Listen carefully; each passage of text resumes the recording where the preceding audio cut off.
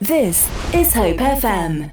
On this last day of February this year, on Rare Disease Day, I thought we'd find out a little bit about a rare disease, and the person we've got to come on to speak to us about it is Kaz Randall. Good lunchtime, Kaz. Hello there, Dan. Thank you so much for having me on today. Well, it's brilliant to have you on this Rare Disease Day. Tell us your story, really, with something that I hadn't heard of until I spoke to you earlier on in the week. It's called clear cell. Okay, so talking about clear cell carcinoma, it's a rare cancer, and I had it last year. I was diagnosed a week before my birthday last year, which was hard enough. And even though I was told in November in Stansted Airport, where I normally work, on a shift, that on the phone, literally, you wouldn't believe that, would you, that I had borderline cancer, I could tell by the call that it was serious, but obviously didn't realise it was a rare cancer at that moment. It was only until I had a call shortly after this journey started, where the hospital was ringing, which is Addenbrooke's, I'd like to say, in Cambridge, which is an amazing hospital, ringing me saying, would you be interested in some sort of clinical trial in the future regarding your cancer? And I was like, oh, okay, that's interesting. Then it obviously transpired that mine was a rare cancer, clear cell carcinoma. You say it to people and they're like, well, what's that?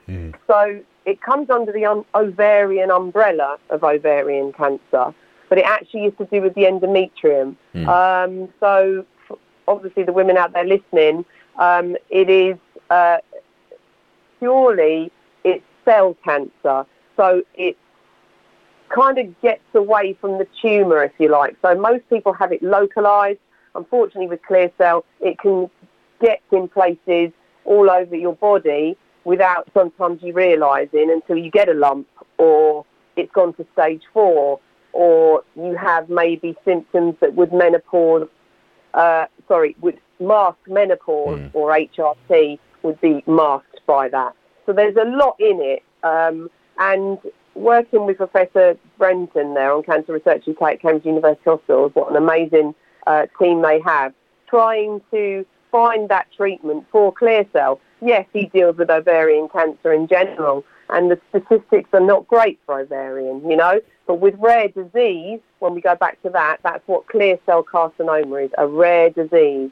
So there is no treatment. Obviously, if anyone facing a cancer diagnosis, that's going to be a hammer blow, isn't it? It's going to be a really worrying time. I mean, had you, finding out that it's something called a clear cell carcinoma, I mean, had you heard of clear cell before your own diagnosis? No, never. No, never.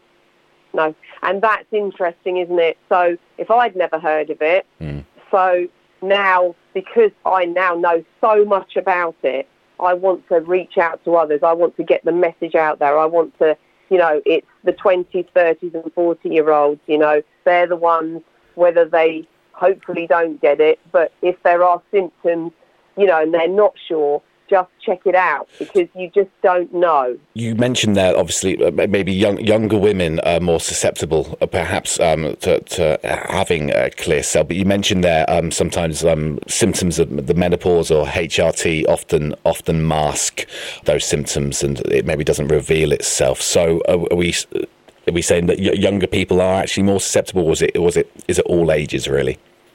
Well, to be honest, the group that I opened up last year on my first battle, my clear cell carcinoma support group on Facebook, they are ranged between 30, 40, 50, 60, and that's about it, to be honest. That's the sort of ages that I speak to. However, they are in the US and all over the world. However, what I'm really concerned about is I'm not having any people coming forward in the UK.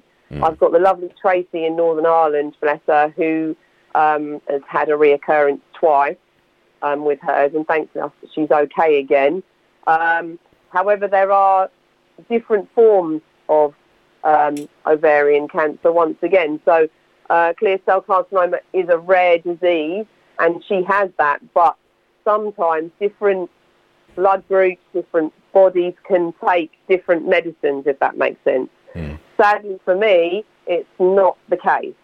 So whether it's genetic mutation going on there, that's why these trials are so important. You've probably heard about them, Dan. You know, there's genetic testing, and they're doing PARP inhibitors, which basically means that they can do like not like a drug they can use to ward off the cancer, if you like. But once again, that falls under trials. So it's all going on, but they just haven't found the one for clear cell. And that's frightening, isn't it? People who are being diagnosed with clear cell, are they being diagnosed from their maybe regular screenings if they've had cancer scares in the past, or are they picking it up because of certain symptoms? Do you know, some of the stories, I had a lady there I was reading on my group, and she literally has had no problems at all, and suddenly it just appeared. There's a perfect example. And obviously I have had a lot of problems in that area most of my life. But for her, she's 31 now, and she had nothing, and then clear cell appeared. So you can see we don't understand the characteristics, we don't understand the histology. We want to know how it works. And with clear cell, you know, I can honestly tell you that I was told this second reoccurrence, if I'd have had it in the lymph node, which is where the secondary cancer is, metastasised from the left to the right, I would have gone to stage 4 if that had been on my first diagnosis. So that's what I'm saying. Clear cell moves fast. So my surgery is the 13th. It was the 7th, but, you know, obviously there are people that need to be seen like the rest of us. However, you know, it needs to move fast for me as well, because it can start moving fast around your body. So that's called acid. That's the 13th of March, you're saying you've got your next surgery? Yes. Yep. Yeah. If you don't mind me asking, Kaz, because I know you want to be open and honest with this, what's the prognosis at this stage regarding your second diagnosis of clear cell? And obviously cancers are different to different people. What's the usual prognosis for something like clear cell? Okay, so to put it bluntly, you know, it's not all about the staging with clear cell, unfortunately. Most cancers are about staging. So mine's 1C going into stage 2. And that still is not a great, survival rate, because if this surgery doesn't work, there is no treatment, as I've said, categorically. So where do you go from here? It's just trial and error. Well, you know, we'll do our best. Of course you'll do your best, because there isn't anything. So I'm realistic to know that it's 5 years if I'm lucky, although this is the second diagnosis, so we may as well say 4 years, if they don't find it. And I've had to come to terms with that. You know, I've only just hit 50, you know, and I still celebrated my birthday having a second cancer diagnosis over my head. But in my mind, Dan, I want to help others, so that's always at the forefront. And I think that's what keeps me strong. However, I do get frustrated when I'm really, really trying to get this message out there. I'm reaching out everywhere possible. And I'm still, I don't know. Is there something missing that I'm doing, Dan? I don't know. Is the fact that clear cell is a rare disease then, and maybe not enough, like you said, the treatment options are limited apart from the surgery.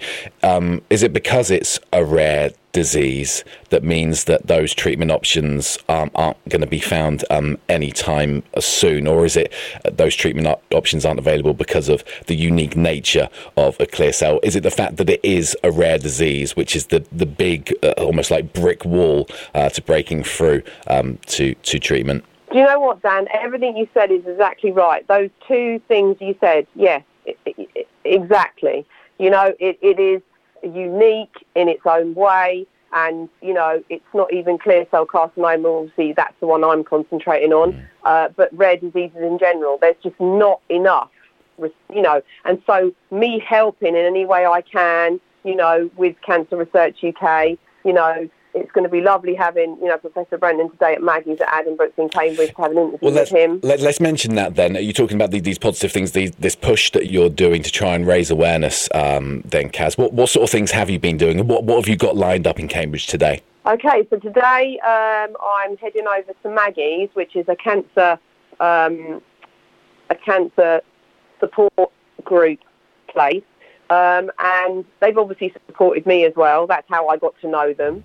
And I've collaborated with them through Macmillan for a support grant to raise funds to find not just the treatment for clear cell, but also ultimately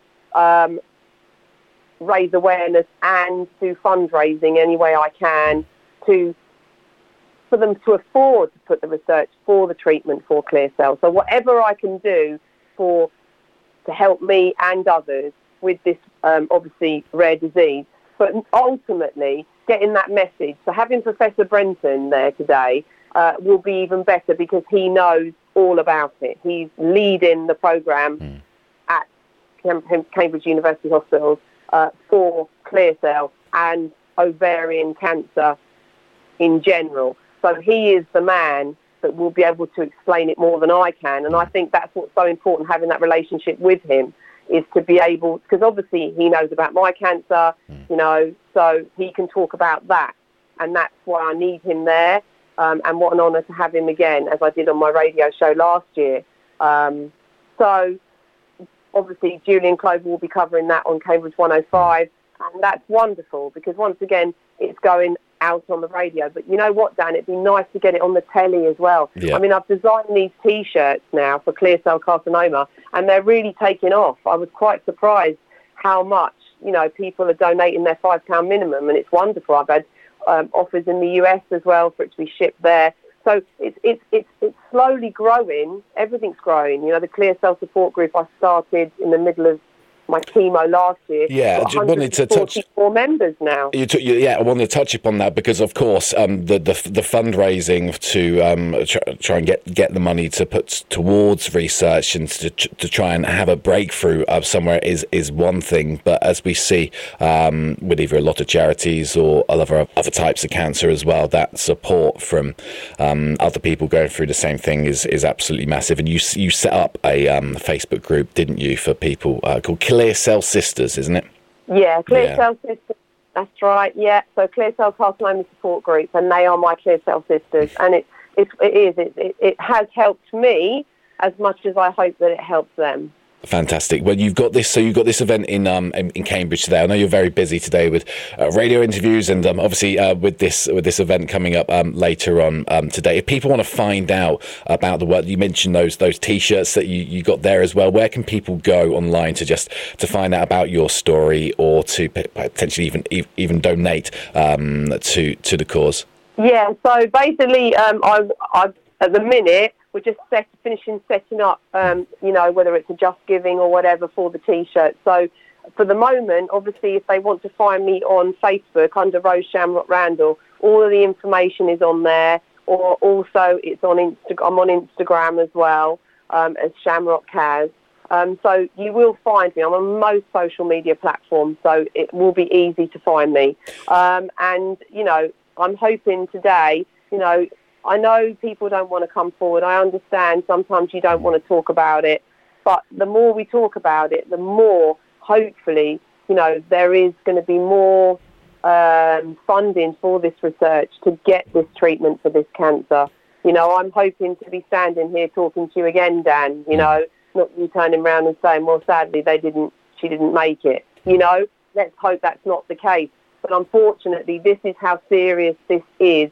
And I can't reiterate enough how much, the fact that they want to reach out. Even, I know some people aren't in the Cambridge area, but there are Maggie's centres all around, I'm sure. So pop in there, and get advice there. Macmillan are a fantastic organisation. They've helped me. They can help you.